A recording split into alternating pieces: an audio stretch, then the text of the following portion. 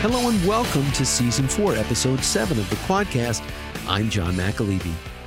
Although this podcast is mainly for and about folks like me who have had their lives affected by a spinal cord injury, it is really for anyone who just wants to be inspired. And speaking of inspired, did you have a chance to listen to my last show, starring the great Jen French?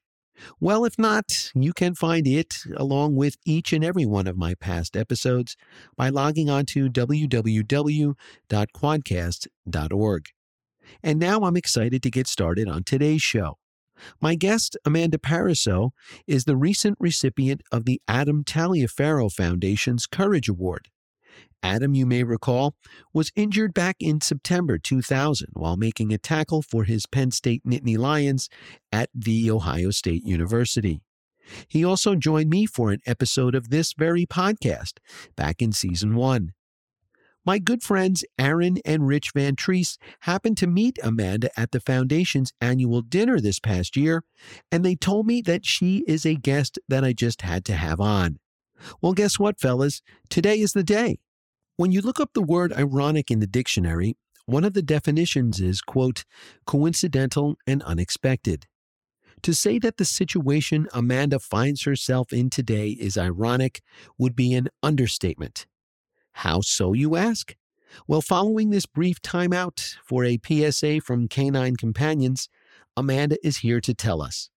And that, my friends, is next.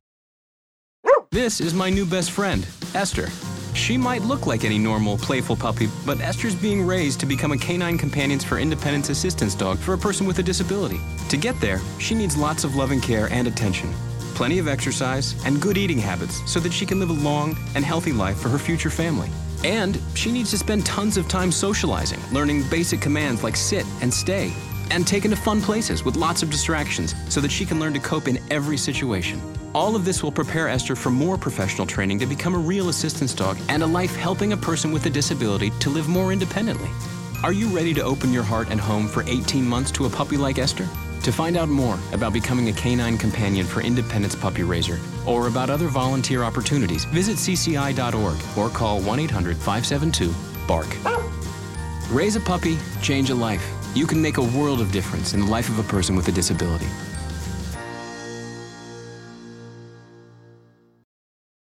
Remember, you can find the QuadCast, your weekly 30 to 45-minute session of OT and PT for the soul, on a whole host of hosts. Apple Podcast, Google Podcast, iHeartRadio, Overcast, Podchaser, SoundCloud, Spotify, and Stitcher. Without further ado, it is my pleasure to introduce my guest, the aforementioned Amanda Parezo. Welcome, and thank you for coming on the show today. Thank you for having me, John. It's a pleasure to be here. I must say that I got your name from some dear friends of mine, the Van Treese family. Rich, the father, called me up and said that when they went to the Adam Taliaferro awards dinner a month or so back, they sat with this lovely young woman who won the Courage Award. And he said, John, she'd be perfect for your show. And so that's how this all came together. I reached out and here we are today. But usually, Amanda, what I like to do with my shows is begin at the beginning. So why don't you tell us, where did you grow up and what were some things you enjoyed doing as a young person? So I grew up in New Jersey. I'm from Toms River, New Jersey, which is close to the shore. And I grew up there until I went to college. And I'm such a beach person. So I loved going to the beach in the summer. That was a favorite pastime of mine. And I started playing tennis in elementary school. And that is something that I really took pride in. I was an athlete and throughout high school, I was on varsity tennis and I also played lacrosse. But tennis was something that was really my biggest hobby growing up. Yeah, a jock, right? Yeah, and during college and thereafter, I was always the one that woke up at 5 a.m. to do the, whatever 6 a.m. Class, gym class that was going on, or spin class. My friends always joke about how I was always probably, at the gym when they're probably coming back from the bars and such. Oh, right. Yeah. You were doing more before 9 a.m. than they would do all day, right?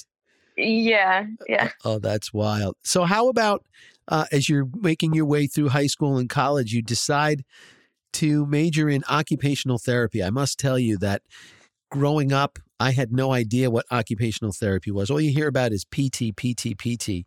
And I didn't find out what OT was until, unfortunately, I had my spinal cord injury. But tell us, what was it about the field of occupational therapy that drew your interest? Yeah. I never heard of it until college. And throughout high school and college, during the summers, I worked as a camp counselor, and I had the opportunity to meet and work one-on-one with this amazing young boy who had autism. So, not knowing much about it, I did a ton of research after he was enrolled to see, what we can do to make this child successful in camp. And I spent my summers making sure he felt included.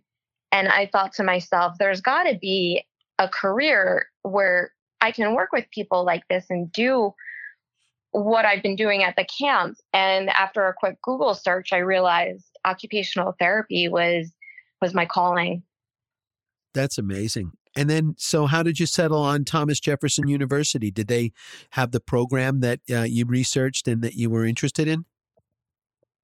So I went to University of Delaware for my undergrad, and while this happened while I was in my undergrad, and I researched some schools, and at the time there weren't a lot of occupational therapy schools, but I went to Philadelphia, and there are a few in the area. And when I interviewed for Thomas Jefferson University, I really loved their program. I loved their campus in Center City.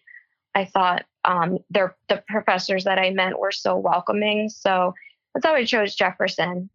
Okay. And so you graduated from University of Delaware and then went on to Thomas Jefferson. How long was it? Because I see you earned your master's in OT at the time. How long was that? A couple more years? That was an additional 2 full years after undergraduate. Okay. And then after you graduate from Thomas Jefferson, do you go right into the workforce? Do you start working there at the university and the hospital there? I actually moved down to Virginia. My sister, one of my older sisters lives down in Virginia. So I thought it would be a good opportunity to explore other parts of, this country, experience different settings. So I lived down there for a few years and worked at a hospital. But yeah, I jumped right into it. I was so excited to start working. I remember I was like one of the first people in my class to get a job interview while we were still having classes before graduation. And I was just so excited to get started. Oh, I can imagine, you're ready to go. You have your degrees, you have your master's, and let's go. Or you have your, let's go.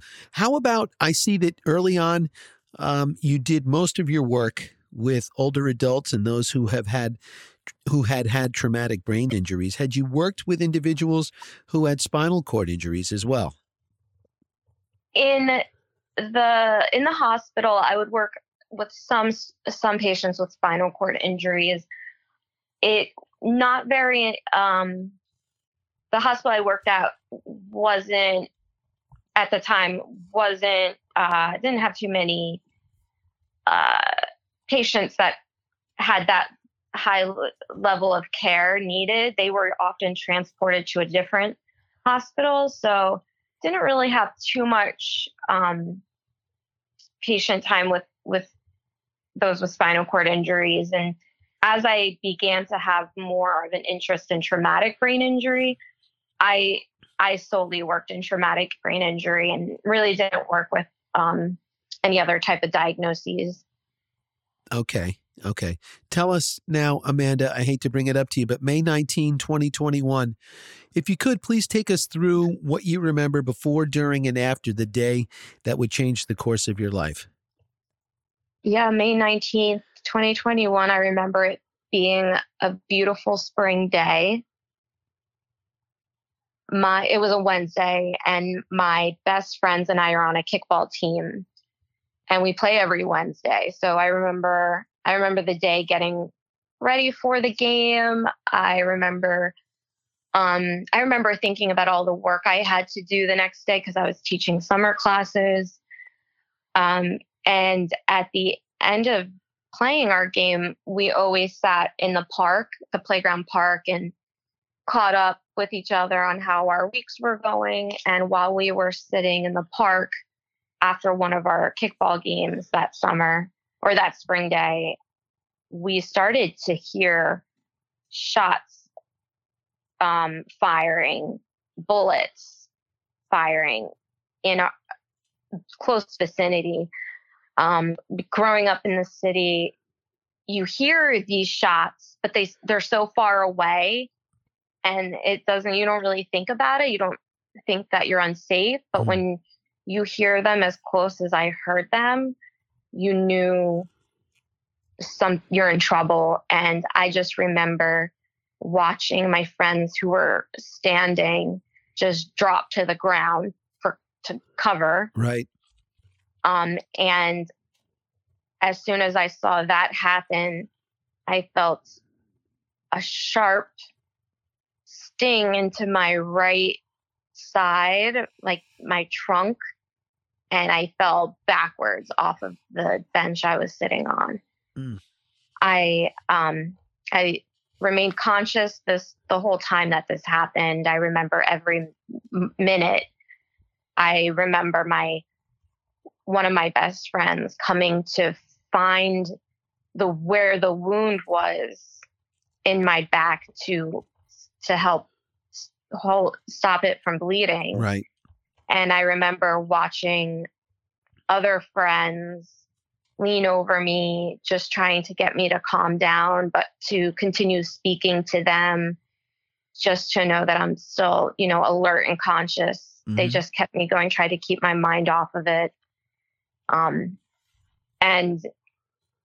being an OT, I knew once I fell backwards, I knew exactly what happened.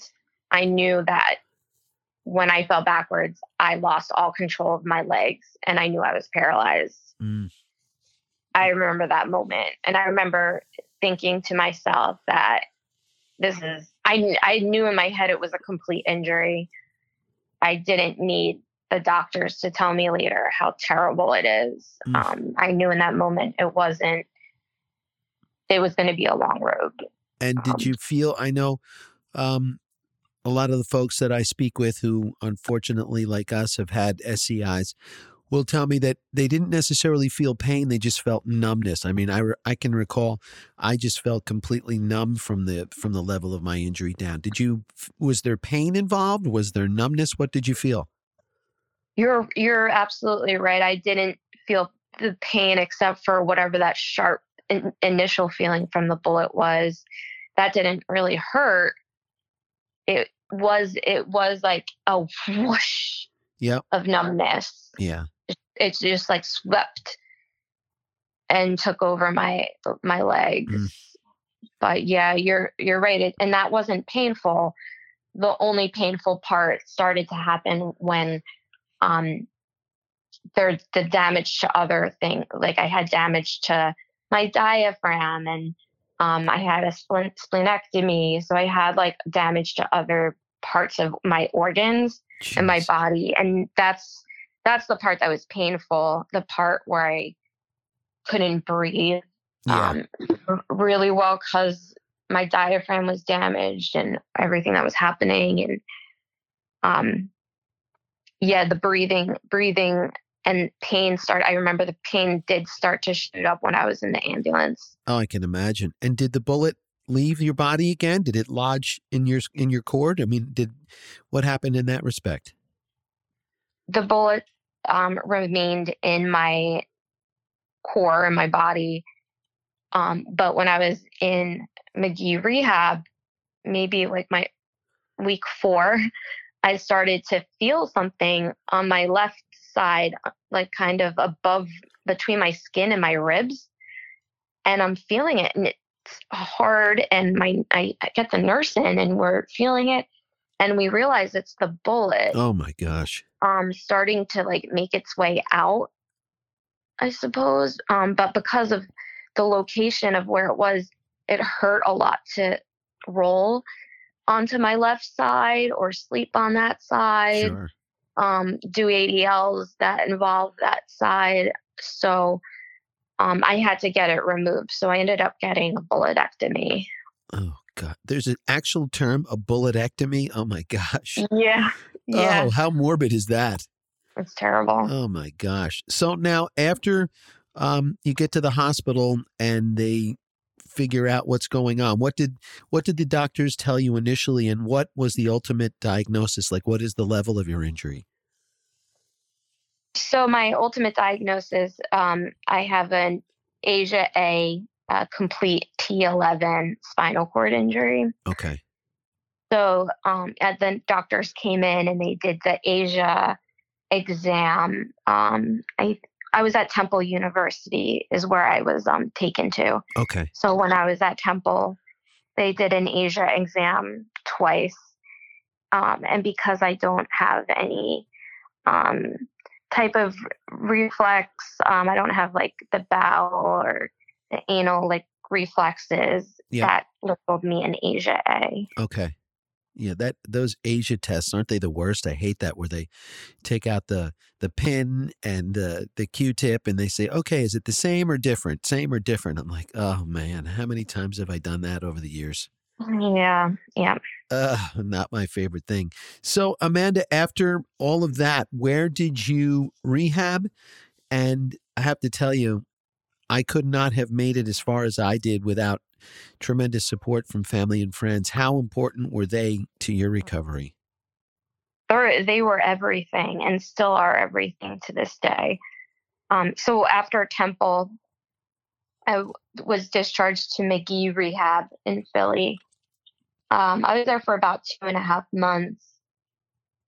During that time, I had friends and family in.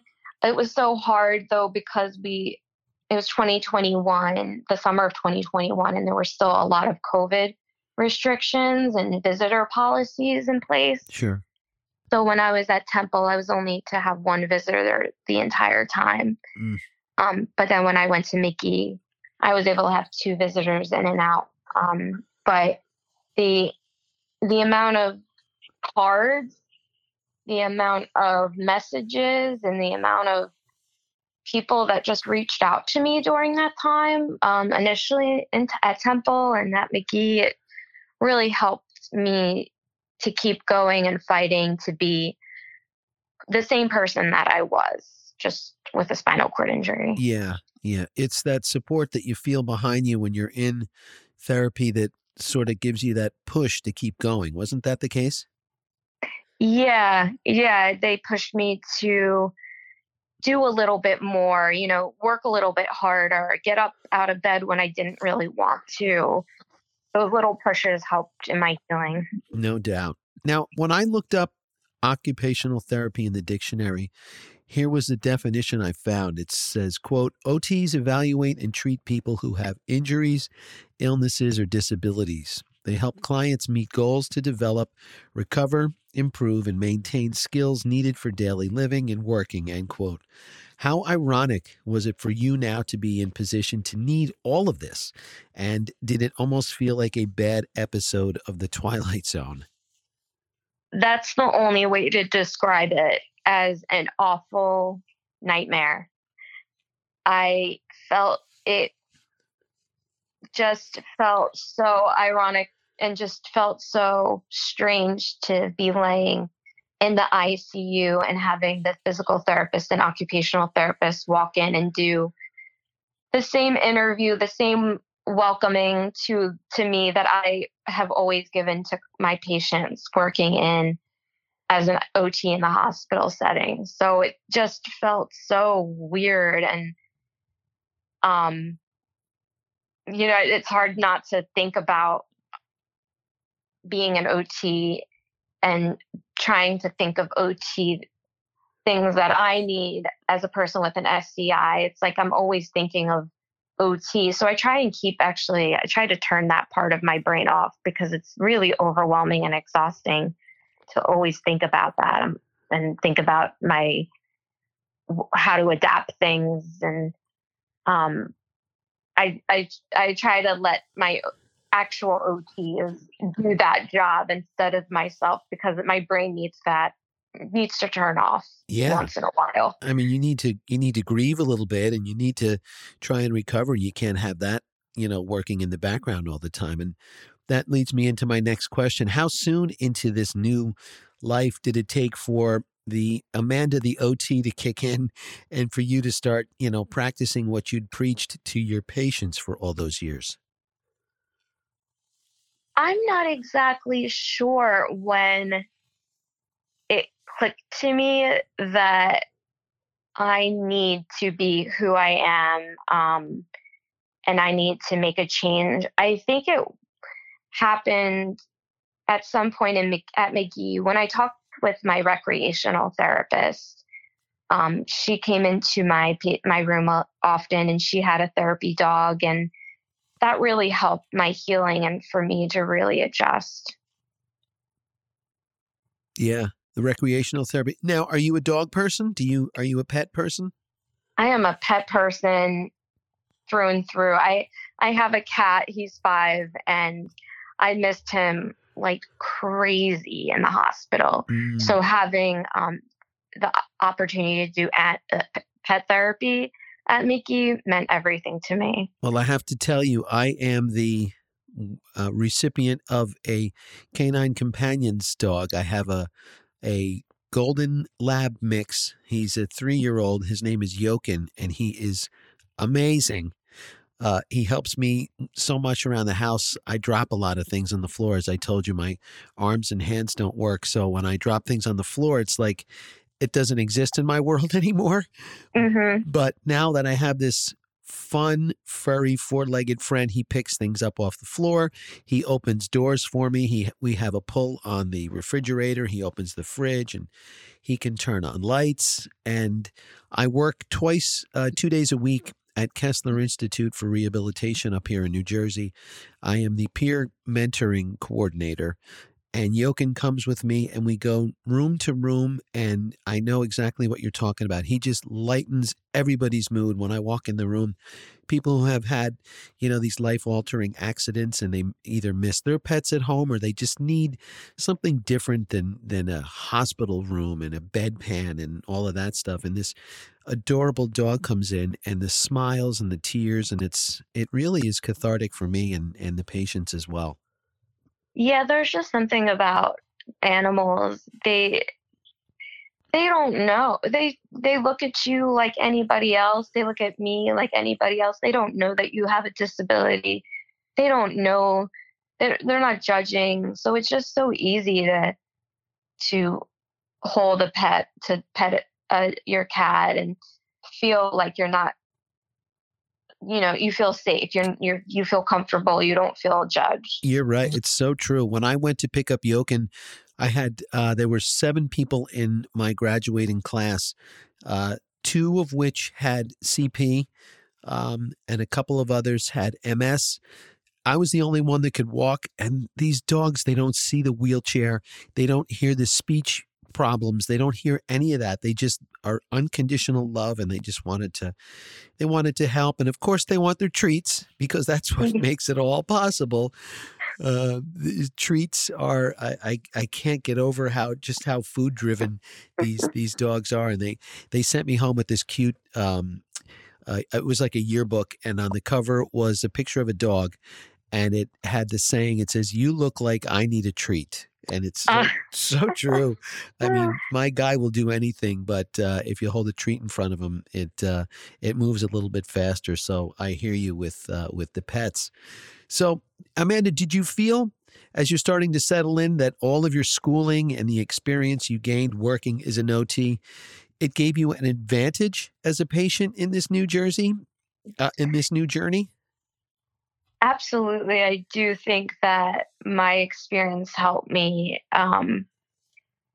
I understood the therapeutic world, like the language, the transfers, the ADLs. I knew that I had to, be independent in dressing. Like I knew what my goals were going to be. Like I knew everything the OT and PT were going to plan out. So Yeah. I feel like knowing a step ahead helped me to get better at my transfers, dress myself, think of ways to do lower body dressing in a different way that worked for me. So I think it did help. Yeah. You kind of knew what the ultimate goal was right down the line. You knew where they wanted to take you. And so that kind of gave you a leg up on everybody else. Yes, yeah, and it still does. I still do. I'm an outpatient PT, and I've gotten really close with my physical therapist, but he laughs because when I fill out my intake form upon admission for outpatient, I always put, I write in my goals, like a therapist writes them Oh, right. exactly in their language. And he laughs. He's like, you make my job so easy. Did you notice, Amanda, did any of your fellow patients sort of look up to you like, hey, let's go hang with Amanda because she's been around the block and she kind of knows what this is all about? I think so. I think that other patients in the gym, I felt like they felt comfortable with me. But honestly, I felt more inspired by them and by patients who we also had the peer program at rehab, and my peer mentor, her name is Nikki Walsh, and she motivated me so much to do more. And she also was into working out and sports. So she and I got along really well. So it was other people like her that really inspired me. I hope I did the same to other people. I'm not sure, but I know that I was inspired by so many people myself. Did they know that you were an OT? I mean, maybe they didn't know that was the case. No, I don't really tell people that. No, I don't, unless it comes up. Sure. I don't really tell too many people. I hear you. I think that, when I do talk with the other patients in the gym and stuff, they can tell I have that right. that therapeutic personality, and I think that makes them comfortable. Do you think that the OTs that were working with you at the time, do you think that they treated you any differently, knowing that you were in the fraternity, like you knew what they were talking about? I always thought about that, and I don't think that they did. My therapist at McGee, I remember the first day she came in, and I told her straight up, I go, I was a traumatic brain injury occupational therapist. This is not my wheelhouse. So I'm going to let you do whatever you need to do. So from the very beginning, from that first day, I don't think it was an awkward situation, because I put myself in their shoes, because I've worked in the hospital and walked into a patient's room, and the patient was a physical therapist or the mom of an OT and knew exactly. And I have been in uncomfortable situations. So I tried to make sure that it wasn't awkward or didn't feel like I might know better or say something that they didn't agree with. Right. Sure. How about, has being now injured yourself given you a whole new perspective and respect for those of us who are in the disabled community? Absolutely. I've learned so much about accessibility in the environment and pain that we go through. I understand now my patients that I've had in the past, what they mean when they talk about pain, or what they mean when they talk about, the feeling of ice picks, of nerve pain. And I can understand it. I can understand that more clearly. Yeah, absolutely. And now I understand you're teaching occupational therapy. Tell us about how that came together and where you were doing that. So in 2019, I started working at Thomas Jefferson University, my alma mater, as an assistant professor and the fieldwork coordinator for the students' clinical experiences. So I had always loved teaching as an occupational therapist. In the clinic, I always loved supervising students. So I knew I wanted to get into teaching at some point. And in the fall of 2019, the opportunity came and I grabbed it. So I still teach full time. It's something I have a strong passion for. It came at a very good time because I got out of the clinic right before COVID and at the time of my injury. So I kind of lucked out that I don't need to worry about working in a clinical setting and having to adapt myself for treating patients, because I think that would have been very challenging. Sure. How about, so you started teaching OT before your injury. How, after your injury now, are you a different type of a teacher? Is the mindset different now that you're sort of on the other side? I mean, what are you able to now supplement in the teaching protocols that you used beforehand? Are you able to do now? I do approach my teaching much differently. I find I have an advantage in sharing stories with my students about realistic things that they might encounter in the rehab setting with a patient based off of real things I've had. And it could be anything from learning how to transfer a patient to how to talk to somebody with a spinal cord injury. So the different examples I can give students now, I think, are so helpful for their learning and understanding. And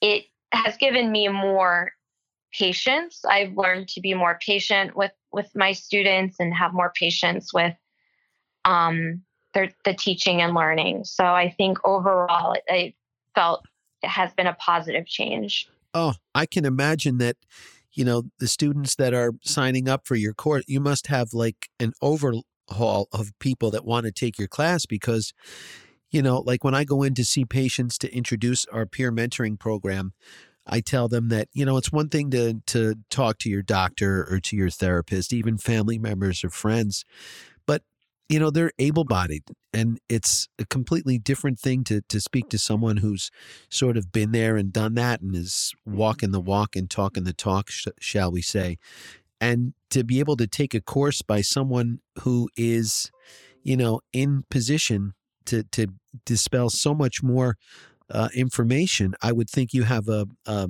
standing room only in your courses. Yeah, we have, my classes are pretty large. And actually I wanted to mention my goal this fall is to teach one of my classes in my rewalk exoskeleton that I had gotten this past year. So I've been training in that. And my goal is to be able to show the students what I've been doing and show them this cool robotic system that I own. Oh, that you have one? Oh, that would be cool if you walked into the classroom one day. Those things are really cool. I got a chance to use one of them probably about a year and a half ago, and it really is amazing. Yeah, I've been using it in rehab, and Jefferson had actually helped support me in obtaining one for personal use. So, oh, great. I am so thankful for that. Oh, that is awesome. And how often do you use that? I train with my my best friend's a physical therapist, and she comes over to my condo, and we train about once a week, depending on how busy we are. But we're still working on some of the basic skills, so I'm not independent with it just yet. Right. It was interesting for me. Learning to do it. It was the whole weight transfer, like onto one leg and then onto the other leg. It will free it up. And it took me a while to kind of figure out how it went. But after I tried it a couple times, it was really cool. And I can only imagine what it must be like for those like yourself who don't have the legs to be back upright again. I mean, just probably standing up again. What does that feel like for you? It feels like a new world. Coming home, right? Yeah, it feels like, wow. Yeah. Like this is nice. I don't want it to stop, Yeah, I remember. And early on, was it did it affect your blood pressure when you were getting up and standing up? Did you have to be careful with that? Yeah, when I first started at McGee, I remember, they gradually got me on like a tilt table mat to slowly get me up. And my blood pressure, I would get a little lightheaded the first couple of times. But then I started, my body started to regulate and understand what's going on. And right. It adjusts, right? Yeah. Exactly. Also, it's amazing what our bodies are able to figure out in this time of trauma, Yeah, they're amazing. They certainly are. Now, along with the teaching that you're doing, I know that you're an advocate for anti-violence programs and improved accessibility within the city. Can you give us some examples of how you are making your mark in both of these areas? So for the anti-violence in Philly, you're in New Jersey or North Jersey. Yes. I'm sure you can understand the violence that's going on in our cities, and Philly it's been really bad here. Yeah. It's rising, and teaching and working with kids has always been a passion of mine. So when I see kids and teens getting involved in these violent behaviors, it really hurts me to see that. And so, I work with my students at Jefferson, and they do field work within anti-violence programming within the city. So I got them involved in, doing work with programs that provide teens with alternative options for things to do outside of school, going on field trips, organizing different, games and things that they can play. And so that's one area that I'm working on improving and within the city. Yep. And in terms of accessibility, I use my wheelchair all around the city. That's my main form of transportation. I don't typically drive. I prefer to roll around the city. So when I come across curb cuts and construction sites that have torn up sidewalks, it just gets under my skin. So I've been working with persons that I know in the city who have connections to, whether it's the newspaper to get like an expose out, or talking to somebody at the mayor's office on disabilities, and talking to them about solutions. It's just getting my voice out and asking questions and demanding answers, because it just feels disrespectful when I'm commuting to and from work and I can't because of construction around a curb cut, and I have to backtrack, and it's exhausting having to backtrack because of all of that nonsense. So, of course. And this is 2023 and you're still having to deal with this. Yeah. And I do it mostly for other people. I do it for me, but I do it mostly because I know I can speak up. Yeah. I know I have more power and influence than maybe somebody else in this community who's disabled doesn't. Yes. Sounds So I like you've try to, got people, Amanda. yeah, I try to be their voice. Yeah. And as you said, not only will it help you in the long run, it's going to help so many other folks who have to deal with it. Exactly. Yeah. Well, I must say congratulations on having been recently honored by the Adam Taliaferro Foundation with its Courage Award, which is given to individuals who have overcome severe adversity in their lives. What did receiving this honor mean to you? I was speechless when I received the phone call that that they were nominating me for that award, because it just felt like the things that I've done didn't go unnoticed. The things that I've been pushing really hard for myself and within the community. It feels really really good to know that people see that, and it keeps me motivated to keep going. Yeah. I was lucky enough to have Adam join me for an episode a couple of years ago. He's an amazing guy, isn't he? He's inspiring, and he's just so sweet and kind. On top of it, with all that he's gone through, it's amazing that he has been doing everything that he's done. And like I said, he's inspiring. He's an inspiration to me. Yeah. And I know to many others. Yeah, he hasn't forgotten where it all started. He gives back to the SCI community as much as he can, and it is really amazing. So that was quite the honor, and I know you had a chance to meet some friends of mine, the Van Treese family. Tell us a little bit about your interaction with Aaron and his family. They were so kind, and it was so nice to be able to meet them. They had so many nice things to say about Adam and his family, and about and talking about the banquet itself, and the foundation, and talking about that foundation itself and the money that they've recently been granted. It's amazing. It was a pleasure to meet them. Yeah. It's tough ways. As I told Aaron's father, Rich, it was so great for me to meet him. We've become good friends, and the family. We just wish we could have met under different circumstances. You know, you meet so many people through these SCIs that we've had. It would be nice to just sort of bump into them on the boardwalk in the summer or something like that, you know?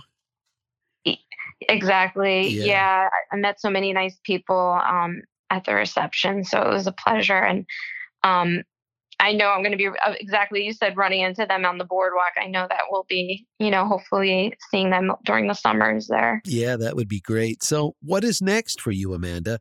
Are you working on anything at the moment? I'm still continuing my advocacy for accessibility and anti-violence programs in this city. So that's something I'm continuing with. Personally, my next goal is to do a solo trip somewhere via plane. So I've recently did a solo trip on train. I had never done that before. Even before my injury, I never did like a trip by myself. Okay. So it felt really freeing to be able to do that. And I want to be able to go on a flight and go travel somewhere and explore somewhere on my own. Very cool. Any destinations in mind? I am thinking I would love to go to somewhere in Europe. I would love to go to London or Paris or Germany. I've heard so many good things about each of those cities and how they're improving their accessibility. So I'm hoping, I'll be able to explore those places soon. That would be really cool. You're going to have to keep us posted on that. Yeah, I definitely will. I'm following different Instagram sites that give, there's so many people within our community that give good travel tips. So I'm just using them as to help me guide my experience. Excellent. And I will finish up with the question that I ask all of the folks that join me who have had spinal cord injuries themselves. And that is, and it comes from a time where I was waiting with a buddy of mine who I went to high school with. Unfortunately, two good friends. He also had a pretty bad spinal cord injury back in the day. So we were both waiting in the hallway to go in and see our doctors. And I looked over at him and I said, "Hey, Tommy, if I could snap my fingers right now and you would be completely able-bodied again, what's the first thing you would do?" And I could see the smoke start to pour out of his ears as he's trying to come up with something. And it was cute. Behind me, I heard there was a woman that said, "I would go out and garden in my backyard." And then there was a gentleman in front of us that said, "I would go into my garage and work on my car." And I thought, wow, this is a really good question. It's something that there's really no wrong answer to, and probably everybody that's had one has a different one. And so I pose the question to you, Amanda. If I could snap my fingers right now and you would be completely able-bodied once again, what's the first thing that you would do? It sounds so simple in my head, but one of my best friends, her and her now husband, had purchased a house a few days after the shooting. They were actually there during the shooting, and purchased a home a few days later. And their home has a rooftop, and I've never been able to go up to the rooftop deck. And doing something like that, going up the steps and going on their roof deck would mean, and just overlooking the city and just being able to have that freedom would be really nice. Yeah. Simple pleasures, right? Yeah. Anything involving a staircase. I really would like to do that. Oh, yeah. I can imagine things that we can't do anymore that we wish we could get back. I'm sure you'd probably like to go out and have another kickball game. Yeah. I go and I'm a cheerleader now, but the wheels are spinning in my head on how I can play kickball again. Oh, yeah. Well, whether knows? It's in the exoskeleton or in my wheelchair, I'm going to do it. Yes, you can. Oh, I tell you, if you have the exoskeleton, you'll be kicking home runs. They're going to say, "You're not allowed to play anymore. You're like the all-star." Yeah, right. Oh, that would be great. Well, listen, I want to thank you so much for joining me, Amanda Parezo. Thank you for coming on and telling your very inspirational story, very ironic story, but one that is onward and upward with your teaching and with all of those students that you're helping that will make such an impact on folks who have spinal cord injuries in the future. Thank you again for coming on, and I appreciate all you do on behalf of the community. Thank you so much, John. Thank you for having me. And just like that, another episode has come and gone. A tip of the cap to the Van Treese family again for the suggestion of having Amanda. Thanks again, as always, to Chris Parapesco at Harbor Picture Company in New York City for mixing the show. And until next time, I am John McAlevey, and I thank you for your time. I don't care about no wheelchair. I got so much